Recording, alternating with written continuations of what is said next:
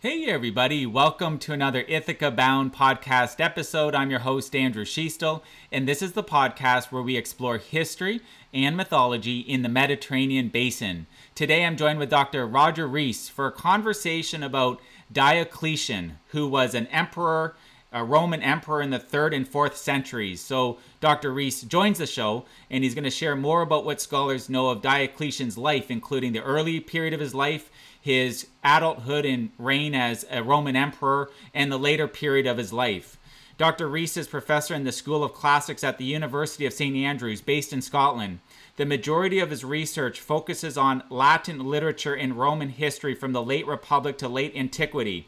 He has written numerous publications over his career, including the book Diocletian and the Tetrarchy, which was published by Edinburgh University Press, and he's currently writing a biography on Diocletian for Princeton University Press. Welcome to the show, Roger. Well, thank you very much, Andrew. Thank you for inviting me. This is exciting. It's great to have a chance to talk about Diocletian to interested parties, so I'm looking forward to it. I'm looking forward to chatting with you as well, Roger. So to start off with a question and to create sufficient background, and then we can work our way into the details, how would you describe who Diocletian was? Well, you said it yourself, Andrew. He was a Roman emperor, and he's an important figure. He's an important figure in Roman history. He often it's his reign that is often sort of designated as the start point of late antiquity, as it were. So the evolution from the late 3rd century to the period we call late antiquity, and he's the guy who kind of ushered that in and was in some respects responsible for in political culture as it developed over the next couple of hundred years. So it's an important pioneering figure in Roman political history. So that's one of the reasons I think that he's important, but he's also notorious, which makes him curious. He's notorious because one of his various policies was to persecute Christians, and he did that more aggressively and more intensively than anyone had done before. And of course, that got him a bad rep in a great deal of European culture and world culture thereafter. So he's an important figure, but he's one who's not necessarily looked upon with a great deal of sympathy by succeeding generations. His reign was immediately before that of Constantine, the first Christian emperor. So there's a great sort of clash between those two in their religious ideologies, but also a great deal of continuity, not just chronological continuity, but other aspects of political continuity in what those two guys put into place. So he's an important figure for that reason. But like many Roman emperors, as I'm sure we'll go on to discuss in coming minutes, getting at the nature of the man as an individual is difficult, and Diocletian throws particular challenges to us because of the nature of the source material that we can interrogate. So I hope that I can tell the listeners some interesting stuff about him anyway. Okay, Roger. So let's work into the details then on this topic. So, what's known about when and where he was born? Well, both the when and the where, are slightly problematic. We don't have absolutely definitive answers to either of those, but it is probably the case that he was born in 243 or 44 or 45, so round about then. 43, 44 or 45. Some people have confidence in the specific birthday, 22nd of December, even if they don't have specific confidence in the date.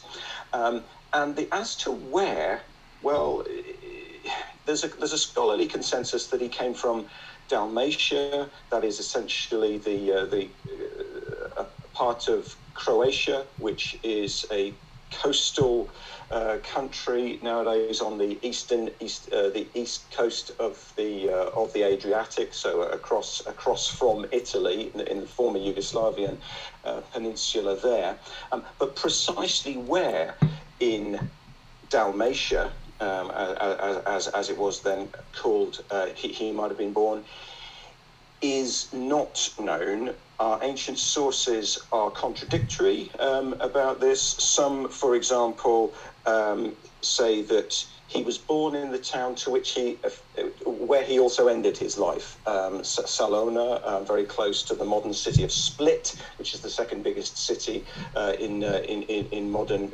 Croatia. But a different ancient source is kind of slightly infatuated with his name, Diocletian, and says that his name Diocletian comes from his birthplace, Dioclea or Doclea, which is also, the same source says, his mother's name, which is kind of suspiciously tidy, I guess. But there are remains of such a town, Doclea, in Montenegro, another nation a bit further south and east of Croatia. So such a place did exist, and remains are there now. So I'm not sure necessarily a great deal hinges on whether he came from Doclea or whether he came from Salona, because what we're talking about here is essentially not Italian, not Gallic, not Spanish. You know, we're talking about a guy who went on to be emperor, who came from the Balkan Peninsula, or from former Yugoslavia. These same sources also, so they do concur that he was not from a well-heeled circumstance, you know, for a background. He was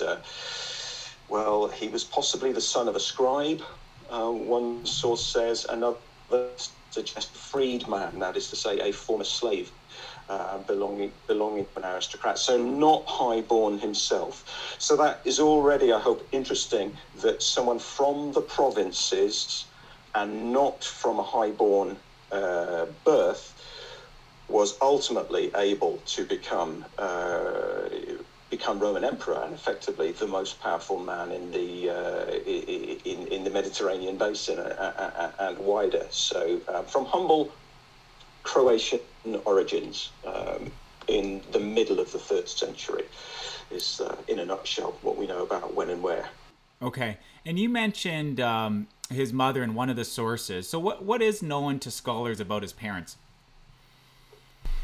Oh, very little indeed. And one of the curious, and in fact, nothing more than I've already told you, Andrew, that his father may have been a scribe, but we don't know that person's name, and we don't know anything about his mother other than her name there. And because it coincides with the place name, scholars treat it with a healthy degree of skepticism, actually, and fairly strongly doubt that.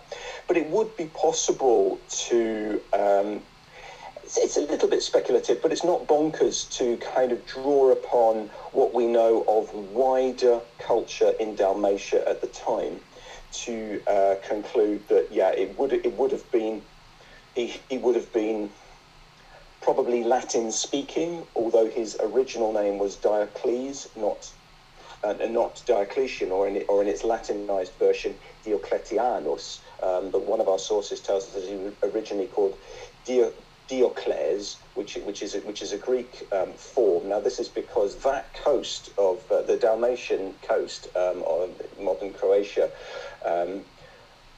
will have had various Greek colonies sort of established in previous centuries, and so there would have been sort of pockets of some Hellenic, that is Greek culture there, which we can see in Diocletian's original name there.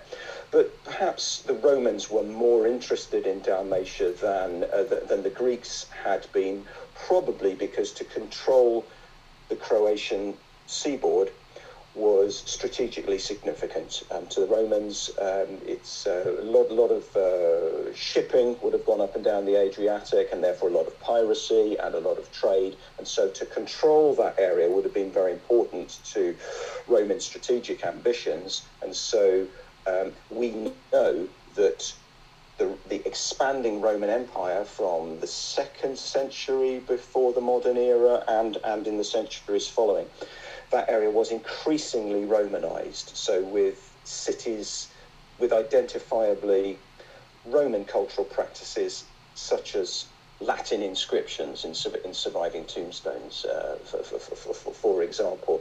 So it's reasonable to assume that although we don't know much, we know very little about Diocletian's family background, it will have been identifiably Roman in culture rather than Greek or other in its culture, in its cultural practices. And so therefore it perhaps wouldn't have been particularly remarkable that this guy, Diocletian, went on in his earlier career to be a Roman soldier, and we know that's the kind of career path that he pursued. Okay, so it's the mid 3rd century when Diocletian is a youth and a teenager. It's the early period of his life. Can you describe in the mid 3rd century what the Roman Empire would have been demarcated to geographically, and what at a high level, what the geopolitical environment would have been like in Rome at that period of time? Yes, okay, there's two big questions there. The Roman Empire was at its geographical largest, its maximal state, 150 years before Diocletian was born under the Emperor Trajan, when Trajan expanded the empire by conquering Dacia, which largely aligns with modern Romania. And at that point, the Roman Empire was at its largest ever. And the Roman Empire experienced contractions over the following centuries. But at this point, in the middle of the 3rd century, so technically the Roman Empire, the geography of the Roman Empire was vast, including North Africa, the Iberian Peninsula, right up to northern Britain, and Gaul, that is to say, modern-day France, Belgium, and the Low Countries, and round to the Levant as well. So it was still enormous. It was still enormous, though not quite as big as it had been under the Emperor Trajan. In terms of the geopolitics, the 3rd century was fraught, especially the middle of the 3rd century, from sort of say 238 through to when Diocletian became emperor in 284.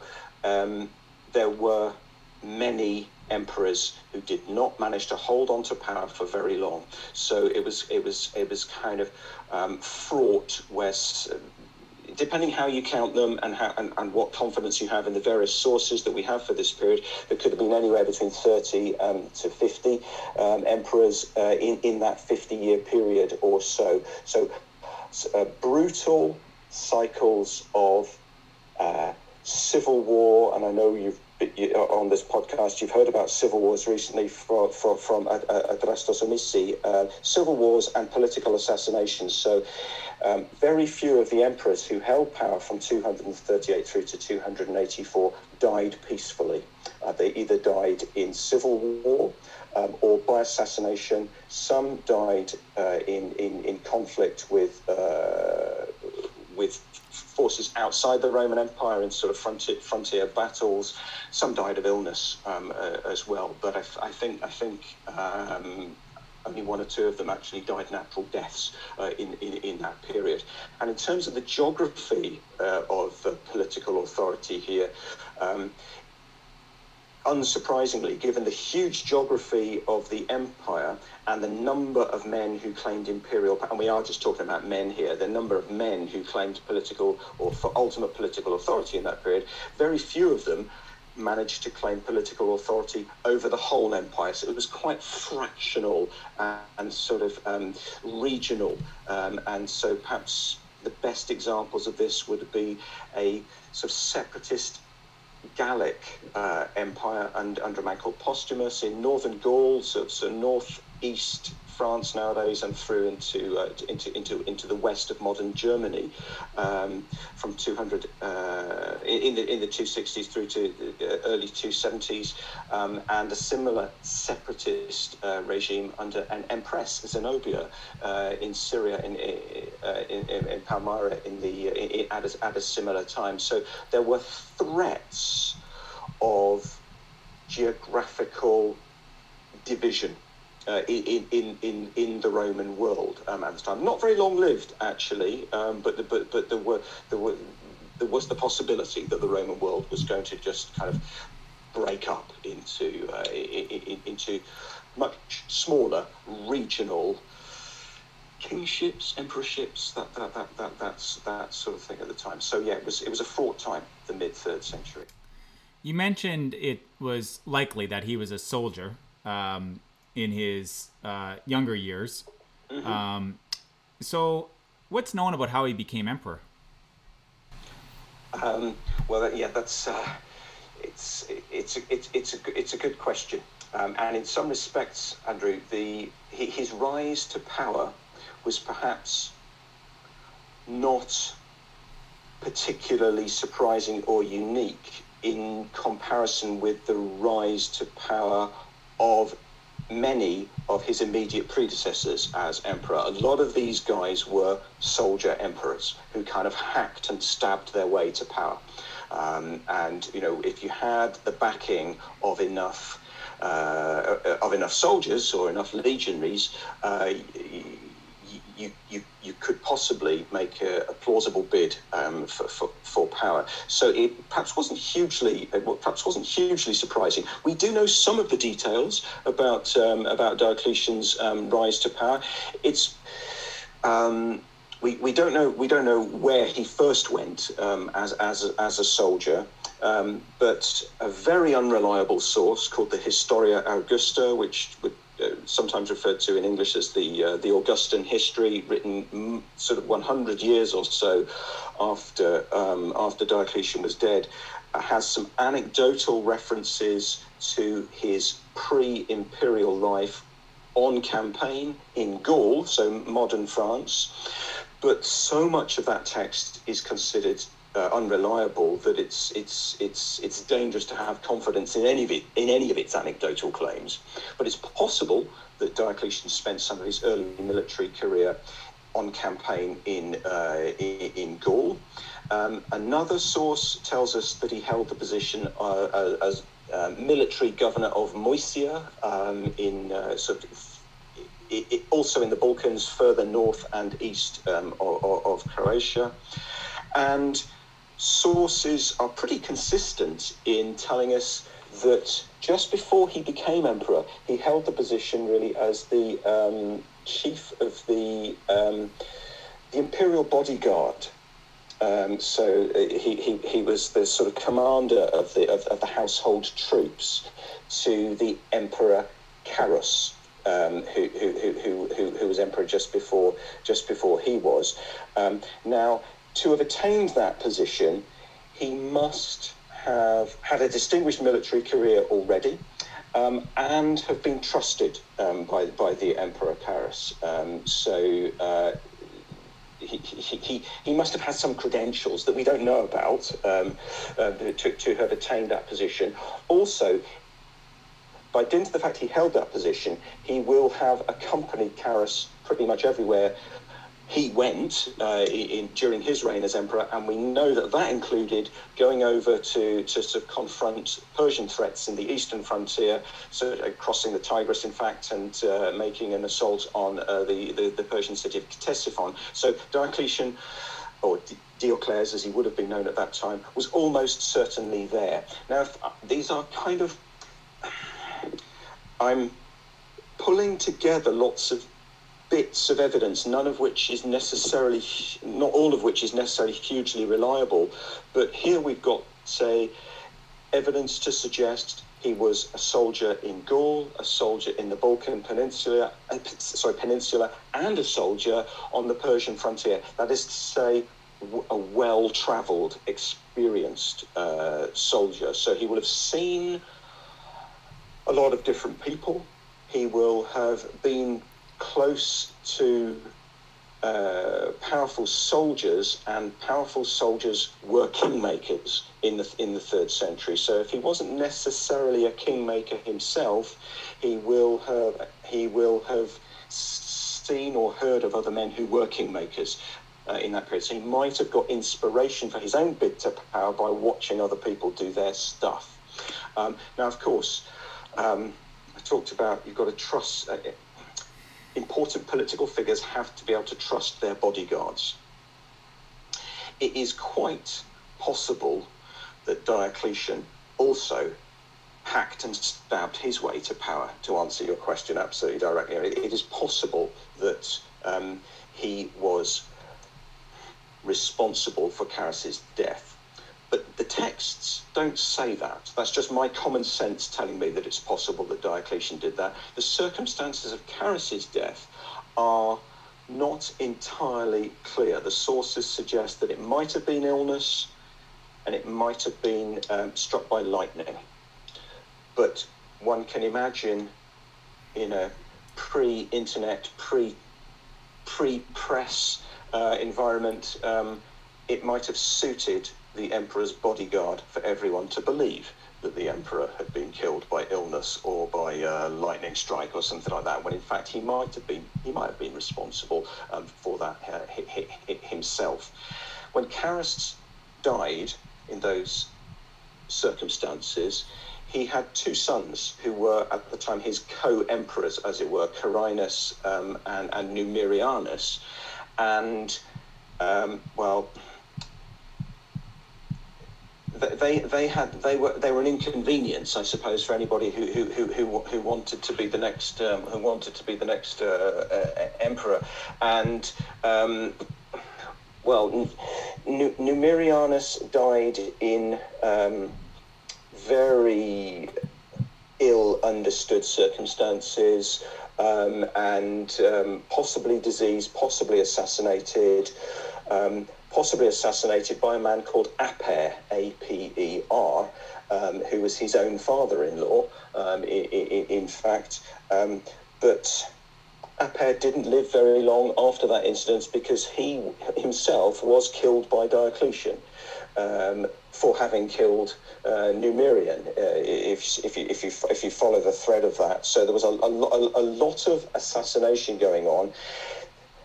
Diocletian was heralded as the new emperor on the death of Numerianus, whatever the circumstances of that death were. And it was at that point that he killed Aper, in vengeance, he claimed, for the death of Numerian.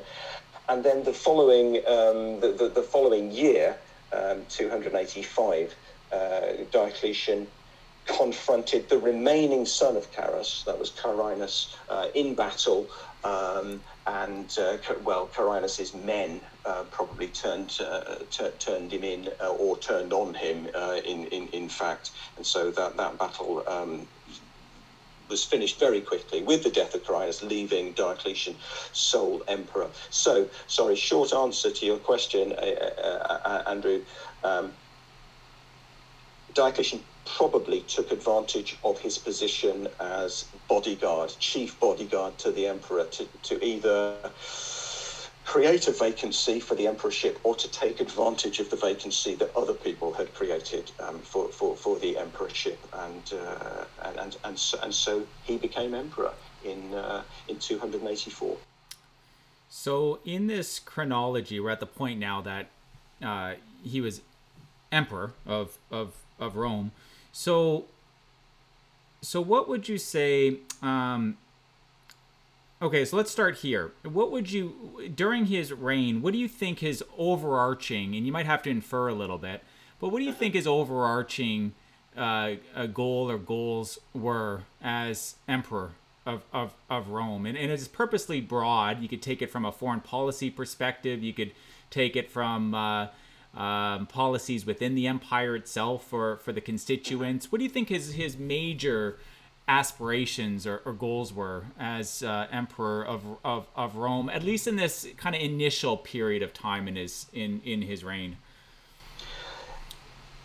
Thanks, that is, as I'm sure you know, that's a huge question, and the answer will require quite a lot of inference, because there would be no manifesto, no sort of public statements of political ambition. So we just have to infer from what happened, what he might have wanted. But any sensible emperor in the late 3rd century would have, in the first instance, wanted to ensure that they could stay emperor for quite a long time, because people had failed to do that for 50 years. And so each new emperor would want to surround themselves with reliable people, trustworthy people who could ensure their safety before they could probably turn their attention to wider policy matters, be that domestic matters or foreign policy issues. But if you think of the problems that had beset the Roman world in the middle of the 3rd century, it wasn't just sort of constitutional crises of many men holding power for only a couple of years, or even in some cases only a few months at a time, but there were economic pressures, there were threats of separatism, there were pressures on the frontiers from barbarian forces, as we refer to them. So all sorts of different pressures on Roman society, and Diocletian, in various ways and with various successes and failures, did try to address the whole raft of kind of problems that there had been. So foreign policy, domestic policy, and fiscal, and that is to say taxation and legal measures that he introduced over the next 21 years, between 284 through to 305, when his reign came to an end. But I suspect his initial concern was pretty brutally militaristic. He became emperor in 284. He still had to get rid of Carinus. So that was his immediate concern, because Carinus would not have been likely to go into some sort of, as it were, imperial league with him. That would be unheard of in the Roman world. They were clearly going to fight to see who was going to be top dog, and so that would have been Diocletian's immediate concern. He was very successful, really quite quickly in doing that. But kind of extraordinarily, what he then did was then appoint a co-emperor. And he appointed a co-emperor, probably initially, this isn't certainly attested, but probably initially with the rank of Caesar, as opposed to Diocletian's rank as Augustus. Now, these are both, in the late Republic and early Imperial period, those are names of individuals, but by late antiquity, Augustus was the highest imperial rank, and Caesar was the subordinate imperial rank in these sort of imperial colleges, as it were. So Diocletian established an imperial college, probably with himself as Augustus and with his fellow emperor Maximian with the position of Caesar. And that was done very quickly, and that enabled Diocletian to then attend to critical points in the Mediterranean without having to look over his shoulder. quite so anxiously all of the time. So Maximian was dispatched to Gaul to kind of crush an uprising by people who are only murkily understood, known as the Bagaudae, but they were clearly making a nuisance of themselves in Gaul. So Maximian, as Caesar, was sent to Gaul to crush the Bagaudae, and meantime Diocletian could attend to the eastern frontier here. So you see, his absolutely first priority was military security, both against an internal threat there in Gaul and on external threats on the eastern frontier. But as his reign matured and as the years went by,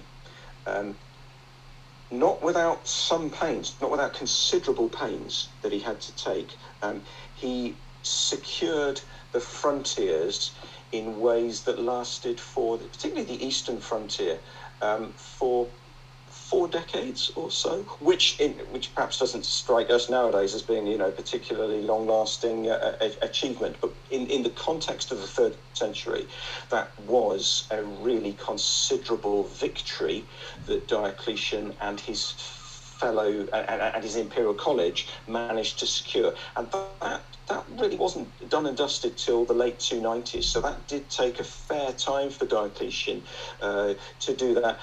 And there were internal challenges to his reign as well. Not just Carinus, but in 287, a man called Carausius, who was a Roman soldier responsible for fleet movements in the Channel, so between continental Europe and southern England, set up a sort of separatist regime that basically constituted geographically Britain and the northern reaches of France. And Carausius's regime was a challenge to Diocletian that Diocletian was not prepared to tolerate and had to overcome. So there were flies in the ointment in his attempt to secure peace. To go back to your question, Andrew, Diocletian didn't really look to expand the geography of the Roman Empire, but to consolidate it, to shore up the frontiers as he had inherited them. But he brooked no challenge to his no sort of civil war challenges. Those were crushed ruthlessly. It took time to crush the Carausian separatist regime, but Diocletian seems never to have entertained the idea that he would accept Carausius as a fellow emperor. And as his imperial college strengthened its grip on the frontiers and crushed opposition internally, he was then able to attend a little bit more diligently, perhaps, to other measures that he would like to introduce. Fiscal reform, religious reform, and civil administrative legal reforms as well. So there's a whole raft of different things that he undertook as emperor. But I imagine in 284, his initial concern was just holding on to power. And what's interesting here is that I think is that he realized he couldn't do it by himself, and so appointed his fellow emperor Maximian, and that imperial college is now referred to, that imperial college of 2 is now referred to in modern scholarship as the diarchy, which just means the power of 2, the power of 2 individuals, the diarchs, Diocletian and Maximian, and that was to be expanded in time to what we now refer to as the tetrarchy, the power of 4, and that came into being in 293 when another 2 men were appointed to this expanded imperial college of 4, a man called Constantius and another man Galerius. Those 2, with the rank of Caesar, each of them subordinate to their own Augustus. So Galerius was Caesar to Diocletian Augustus, and Constantius was Caesar to Maximian Augustus there. So, and again, these men were not, well, what's curious about this is what's kind of novel about this is not so much the idea of an imperial college, because one could define the previous reign, Carus with his sons Carinus and Numerianus, as an imperial college. But what's kind of extraordinary and groundbreaking about Diocletian's diarchy and then the expanded version of the tetrarchy is that these people were not his sons or his blood relatives. These were, well, we don't know, in fact, how he knew all these men, but they were career soldiers also from the Balkan Peninsula. So presumably he knew them as reliable messmates from those decades, the 260s, 270s, whenever Diocletian was doing his, was earning his stripes as a soldier himself. But by expanding the number of emperors to 4, he was able to expand the number of places where an emperor could be at any one time. And so these guys didn't meet very often, very rarely, in fact. But they had their own sort of spheres of geographical control, and that gave the Roman world, as it were, more capital cities than it had ever had before. So, for example, one emperor would typically be situated in Trier, which is in modern Germany, another in Milan in northern Italy, Diocletian himself in Nicomedia, which is in modern Turkey, and Galerius in Sirmium, that's in modern Serbia. So you have what we now refer to as provincial capitals, and this would allow these guys to be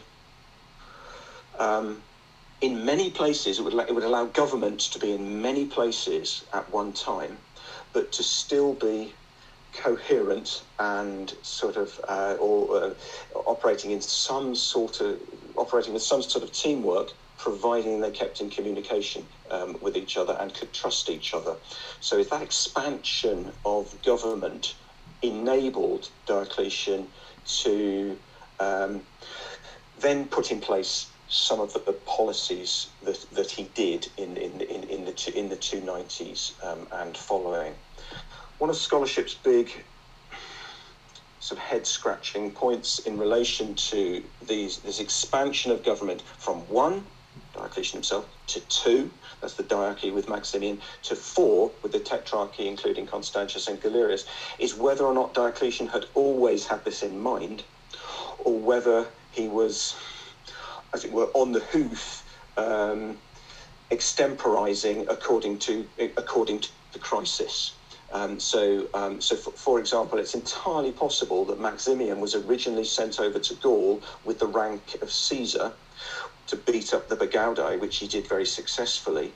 But at that moment, Diocletian might have realized that Maximian was now a potential threat because he had a successful military record, he had soldiers who were backing him, and therefore he possibly had soldiers who didn't want simply to be soldiers to a Caesar. They wanted to be soldiers who were answerable to an Augustus. So maybe that promotion from Maximian from Caesar to Augustus was forced upon Diocletian rather than it being something he'd had in mind. If you see what I mean. So the extent to which these massive constitutional changes were long planned isn't clear in the absence of a manifesto. So I want to revisit the Tetrarchy near the end of the conversation, Roger, when we're speaking about his succession in the later period of his life. A few things before we get there. So what's known about his personal religious orientation? And you mentioned, I'll use the term policies, but you mentioned his approach to, I believe you used the term religious reforms. So what's known about his approach to religion as well in the empire? Okay, there are two dimensions to this, really. One is how aggressively he persecuted Christians, for which he's most famous, perhaps, and the other is his his steadfast commitment to pretty traditional paganism. In 287 or thereabouts, Diocletian and Maximian, his fellow Augustus, adopted new names which we refer to in Latin as signa, or the singular word signum, and Diocletian adopted the signum Jovius, which means sort of related to Jove or Jupiter in some respects, and meantime Maximian adopted the signum Herculeus, which means somehow related to Hercules. So they're not quite claiming to be Jupiter and Hercules, but they have some sort of kinship with those particular religious stroke mythological figures. Now that is that is aligned with traditional pagan belief. It also suggests the divinity of the emperor. It doesn't absolutely explicitly assert it, but it is suggestive of their superhuman status there. So that's that was groundbreaking in some respects, but also traditional in other respects, because it's not completely new religion, of course, to be citing names such as Jupiter or Hercules. And they were very keen builders of pagan temples and those sort of traditional practices there, Andrew. But in terms of Christianity, they were not at all sympathetic to Christianity. They were not the first emperors to persecute Christians. There had been various 3rd century and earlier legal measures against those practicing the Christian faith, but the persecution of Christians enacted by Diocletian and his fellow emperors in the year 303 and following was wider in scale and fiercer in intensity than had been seen before, and so it ramped up. It was enacted in various stages of increasing ferocity over the next few years, and resulted in many deaths of Christians, not particularly Christian leaders, clergy and clerics and such. Some people were given opportunity to renounce the faith, but many chose not to, and were then the subjects of Christian martyr stories that we still have today. So clearly, the Great Persecution was not successful. It did not crush the Christian faith, and in fact, the next emperor, after the ultimate demise of the Tetrarchy, Constantine patronized the church I mean that in the sense of put money into the church, and before very long, the state and church were very closely aligned. So much as Diocletian tried to stamp out Christianity, he failed miserably. Is it believed that Diocletian was polytheist?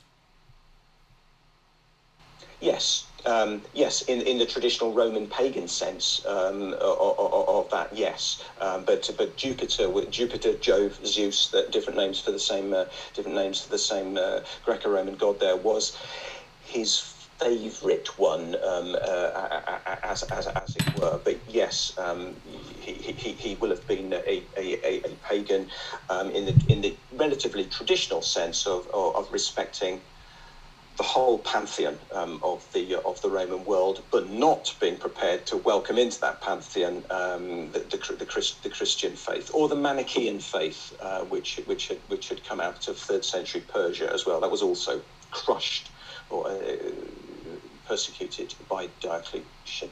But these his ambition there his ambition was huge, but I think he was unsuccessful in his attempts to control the way people's faith was conducted, but he was probably naive in thinking that he could control it.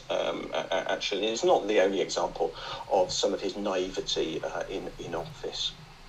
Yeah, and you mentioned Constantine, and so a few different episodes on this show has the Constantine's adoption of Christianity has come up several times in different episodes on the podcast.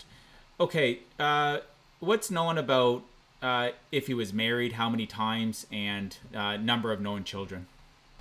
It's an interesting one. He was married.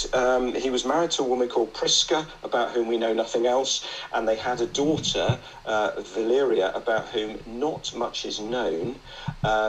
But she at the creation of the Tetrarchy or thereabouts in the year 293, she was married off to Galerius, so the Caesar in this new political sort of constellation. Now that marriage would not have been based on love. That was clearly a sort of way of establishing political alliance. And after Galerius's death, poor Valeria was then sort of pursued by other emperors, and she didn't like that, and both Prisca and Valeria were ultimately met their deaths at the hands of Licinius, who was rival to Constantine in the three teens.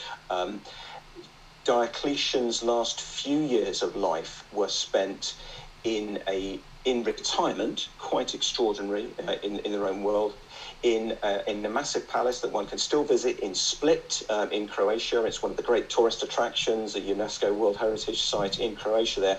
Diocletian was in that building for the last few years of his life, sending letters to Licinius, asking Licinius to return Prisca, his wife, and Valeria, his daughter, to him. But sadly for him, he never saw them again.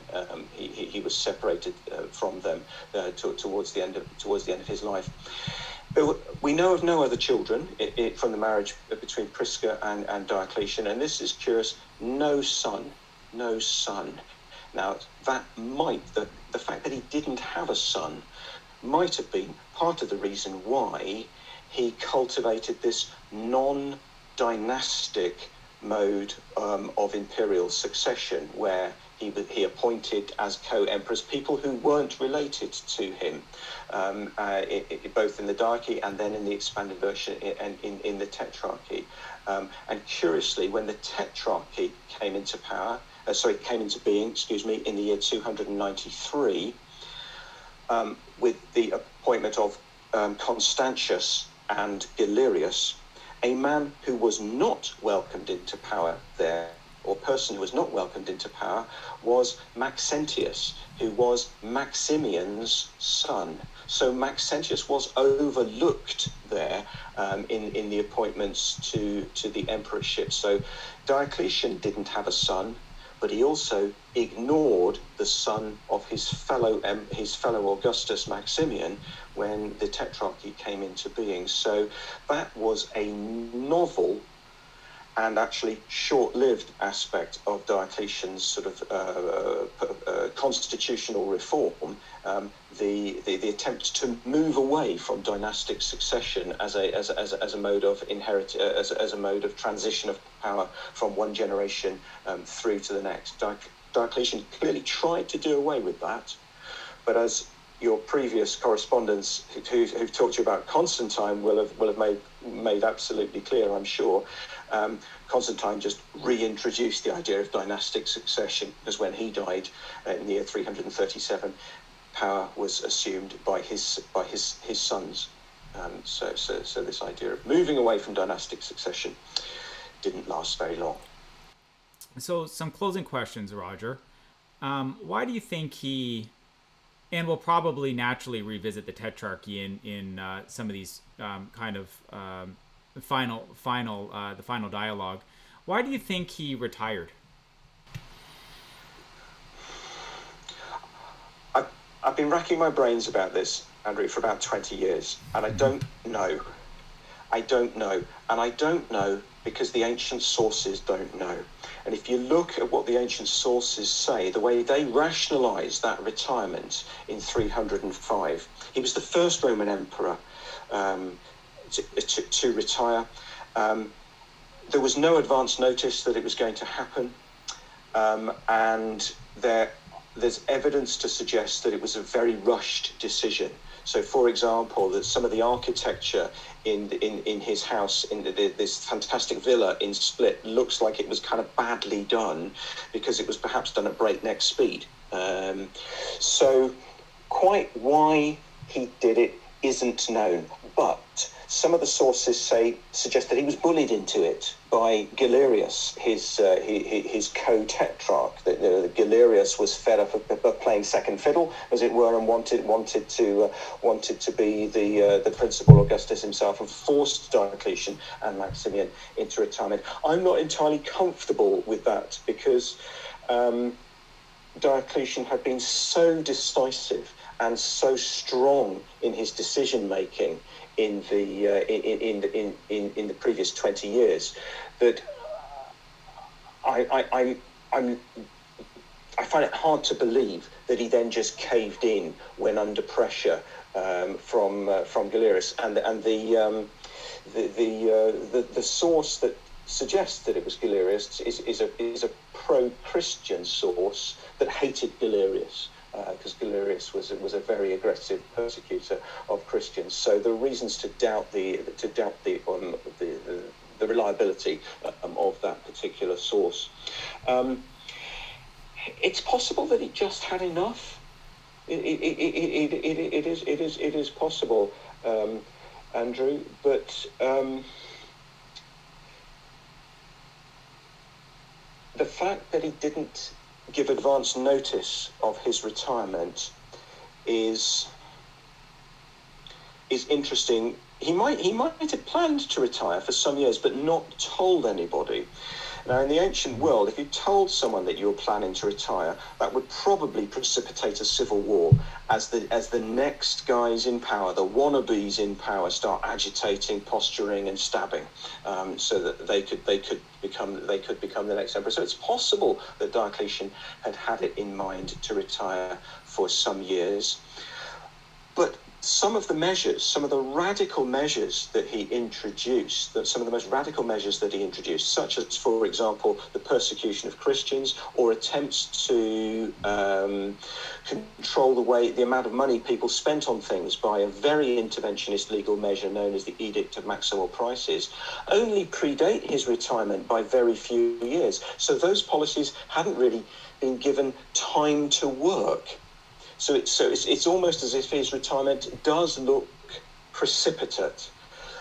That doesn't make me nonetheless. That doesn't incline me to believe he was bullied into retirement by Galerius.